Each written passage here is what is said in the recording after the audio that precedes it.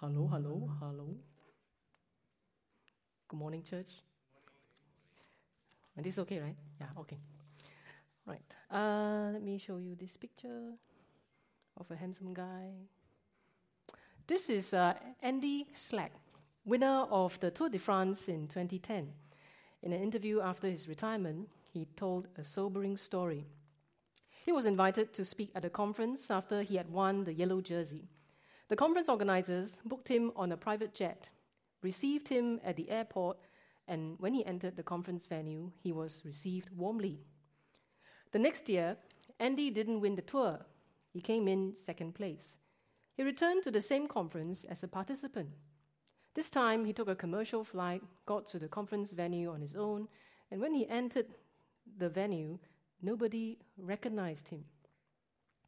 Reality hit him, and he thought to himself, the private jet last year was not for me. It was for the yellow jersey. Is there a word for this kind of experience? The experience of being wanted for what you can bring and not for who you are. Situations where your functionality is more important than your personality. Times when we feel like a disposable product, called upon when required, but discarded after use. Is there a word for the feeling of being used? In our passage from Luke, 10 lepers who could use Jesus' help came to him when he was passing through their neighborhood. Luke did not specify the location, whether the village was in Samaria or Galilee, because he wanted to leave the identities of the lepers in suspense. This is so that Jewish readers would snobbishly assume that the one who turned back must be one of the Jews in the group. But Luke would surprise them by saying, actually, he is a Samaritan. So from this clever arrangement of words, we know Luke is a very intentional writer. Now, lepers would normally stay away from other people because of the law concerning leprosy. As it is written in Leviticus 13, the leprous person who has the disease shall wear torn clothes and let the hair of his head hang loose, and he shall cover his upper lip and cry out, unclean, unclean. He shall remain unclean as long as he has the disease. He is unclean. He shall live alone. His dwelling shall be outside the camp. So those of you who have been isolated by COVID-19 will have greater empathy for this fate. In spite of this law, these 10 lepers drew near to Jesus because they know from reports circulating in the region that Jesus has the power to heal.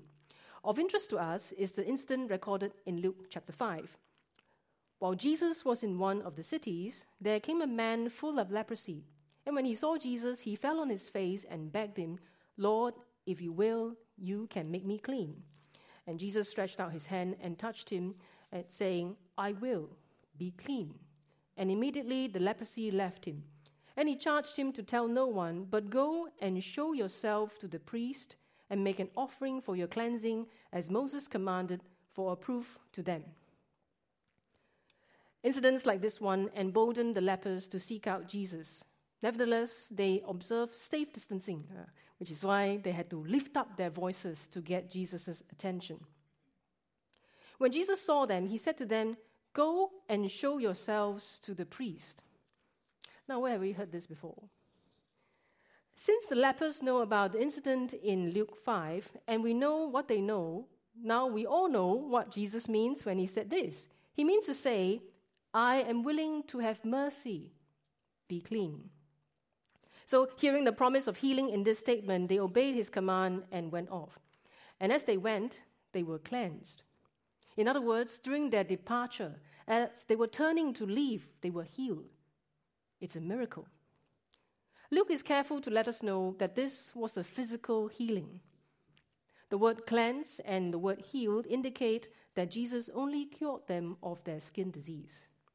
Now, why is this detail important? It is because this healing must be differentiated from the other healing later in the passage. That is in verse 19, where Jesus said to the Samaritan, rise and go your way. Your faith has made you well. Your faith has made you well is literally translated as your faith saves you, or your faith is saving you. This means that the Samaritan has received from Jesus salvation into the kingdom of God, the gift of eternal life.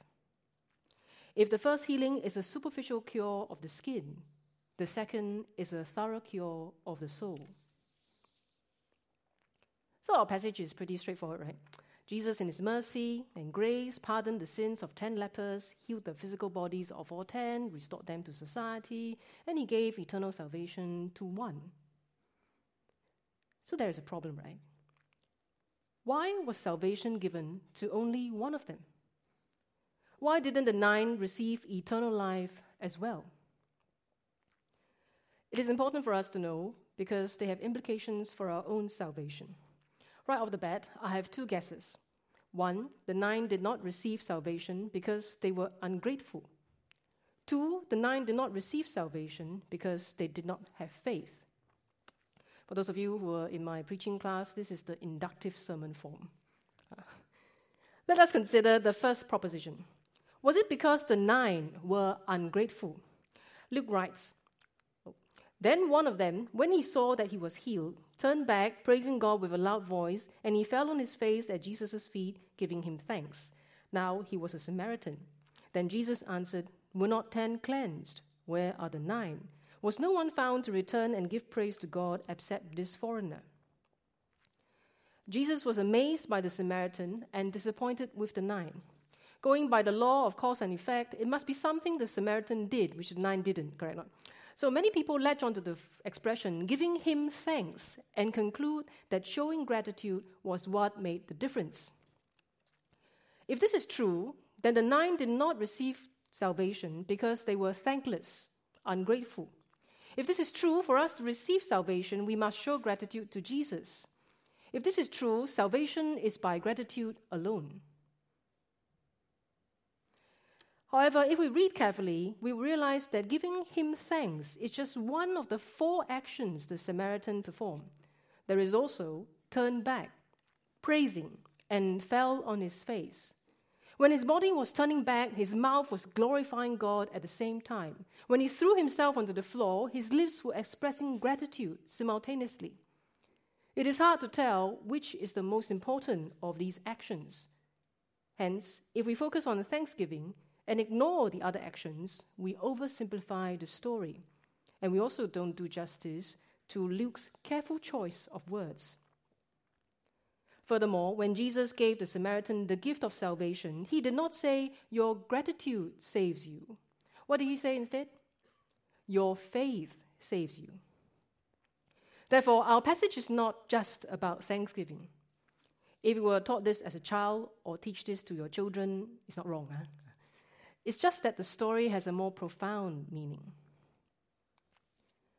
If it is not because the 9 were ungrateful, did they miss out on salvation because they did not have faith in Jesus?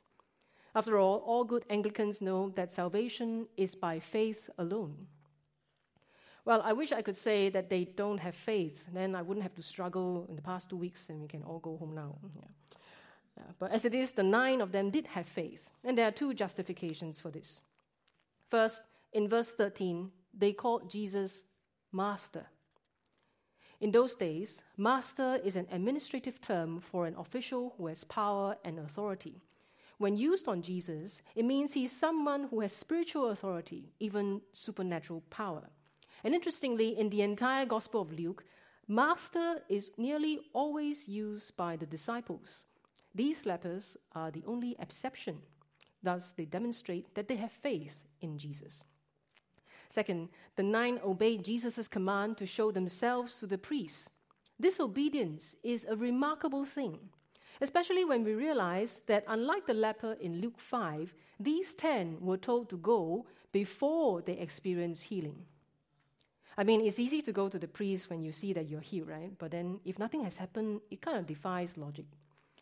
They could have resisted the command, like how Naaman initially resisted Elisha's command because he couldn't see the logic of washing in the Jordan. Thus, it is a remarkable thing that the 10 lepers obeyed Jesus and went. This obedience could only have come about because they believed that Jesus could cause them to be healed. If it's not about thanksgiving, and it's not for lack of faith, how then do we explain why the 9 did not receive salvation? Different commentators explain it differently. One said, all 10 had faith, but the one responded with gratitude while the 9 failed to respond. Another said, the Samaritan had complete faith, while the 9 had incomplete faith. Yet another said, the Samaritan had faith which fell on good soil, but the 9 had faith which fell on rocky soil. But I thought I would put it this way. There are 2 different objects of faith in this passage. One is a prophet of the Lord. The other is God himself.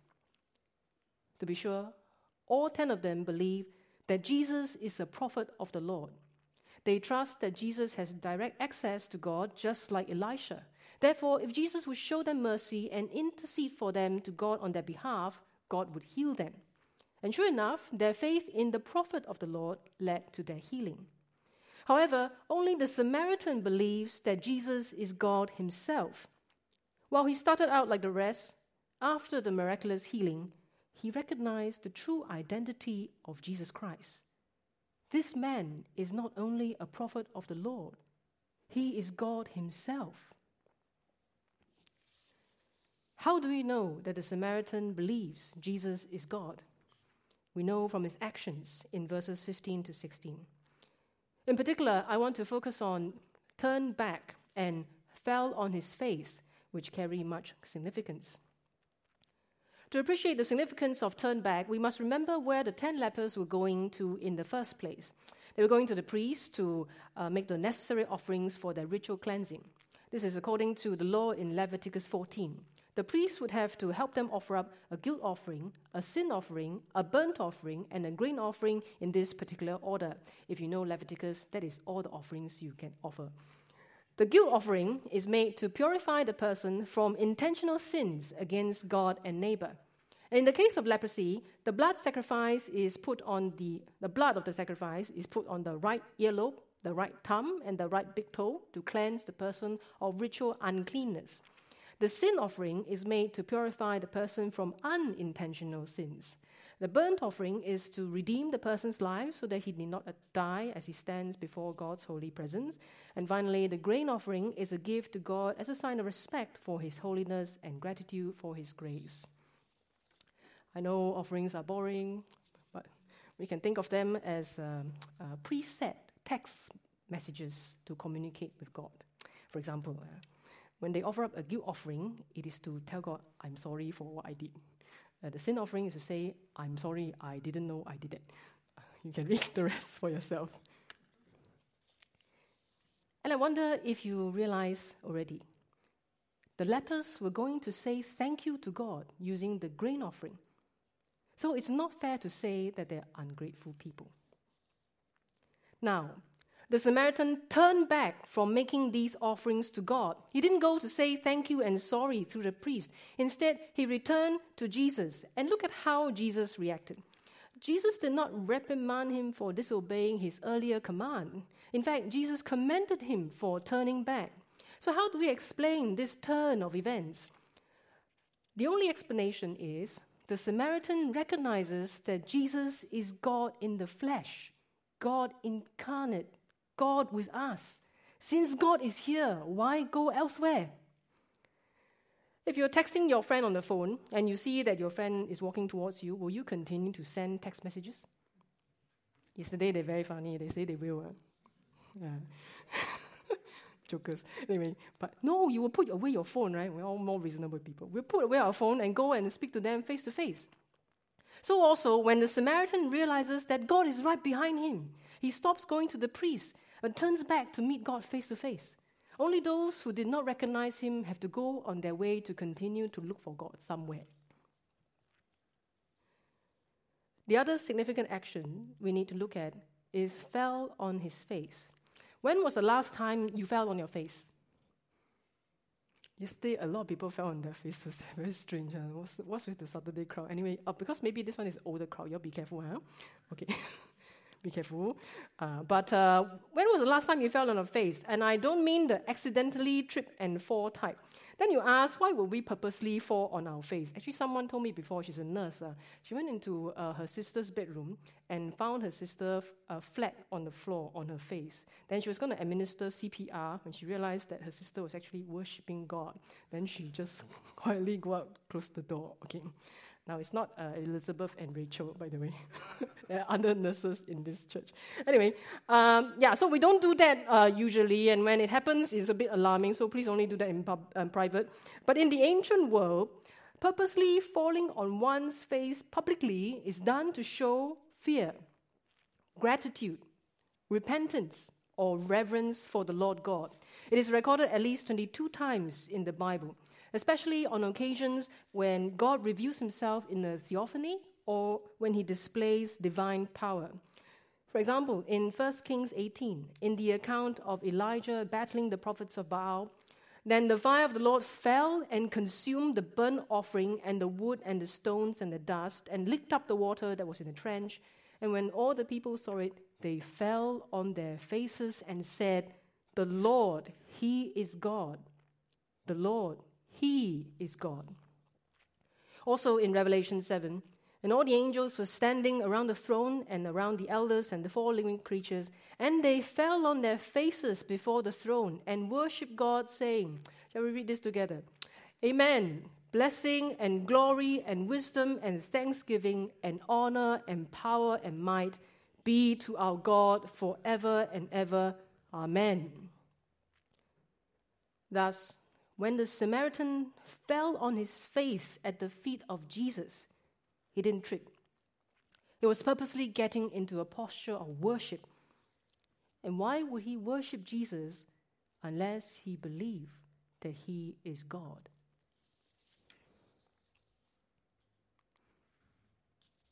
At the end of the day, this is what it's all about. When we consider all his actions, we find that the Samaritan is the only one who recognizes, acknowledges, and worships Jesus. This faith in Jesus, our great God and Savior, is the reason why he was given eternal life. The 9 did not receive God's salvation because they neither recognized nor worshiped him. The implications for us are as follows. First, we too may be saved when we believe that Jesus is God and Savior. In the Old Testament, under the Old Covenant, faith in God, the great I Am, is sufficient. But with the revelation of God in Jesus Christ, there is now a new covenant made with his body and his blood. Apart from Jesus Christ, there is no salvation. The Apostle Peter testifies to this, saying, "And there is salvation in no one else, for there is no other name under heaven given among men by which we must be saved." Second, obedience, worship, praise, and thanksgiving may distinguish us from non-believers, but they do not save us. These actions are merely byproducts of faith, visible evidence of faith within. We may perform these actions to express our faith, but salvation is by faith in Jesus Christ alone.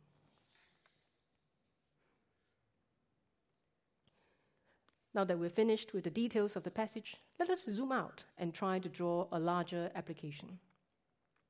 Remember the story in the introduction. In a way, Jesus was used by the 9 lepers in the same way Andy was used by the conference. Jesus was treated like a disposable power battery, while Andy was a glorified clothes hanger. They were both sought after for what they can do and forgotten when the needs are met. Because we don't like the feeling of being used, we don't like the 9 lepers and people who are like them. As a result, some of us may be weary of visitors who come to look for help from Jesus and the church. We don't like that they're more interested in what Jesus can do for them instead of who Jesus is. And we suspect that such visitors will not come back once they get what they want, or when they realize they can't get what they want from us.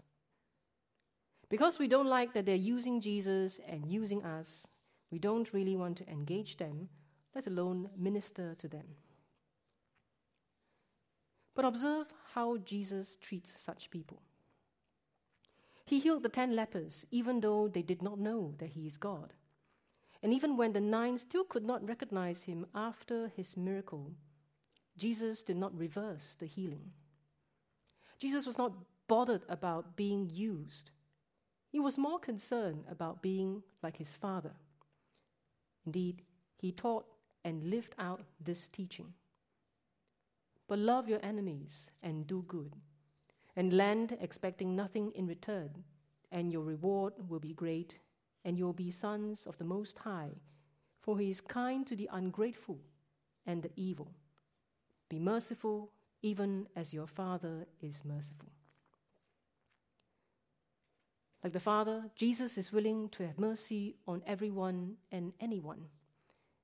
If Jesus wasn't merciful to unbelievers, perhaps many of us wouldn't be here today. Because if we are truly honest, how many of us came to church first time because we believe Jesus Christ is God and we want God's salvation in heaven? I'll bet that most of us, apparently all of us here, came seeking Jesus because we needed his help with something in our lives. Some of us wanted healing for our body or mind or heart. Some needed help with school or business or life in general. Others just want to have something to eat, someone to talk to, somewhere to belong. Jesus showed mercy to us even though we started without faith in him. Then one day, by the grace of God, our eyes are open and we see his glory. Now more than ever, we see our desperate need for his help in everything and in every hour. Since we are believers in Jesus Christ, since we are all in need of his mercy, let us welcome everyone who comes to church for help, even if they don't believe. Let us care for the sick and brokenhearted. Let us pray with those who are troubled. Let us provide food for the hungry, friendship to the lonely, and refuge for the marginalized. Who knows, after they have received help, God may open their eyes the next moment and give them salvation in Jesus Christ. Amen.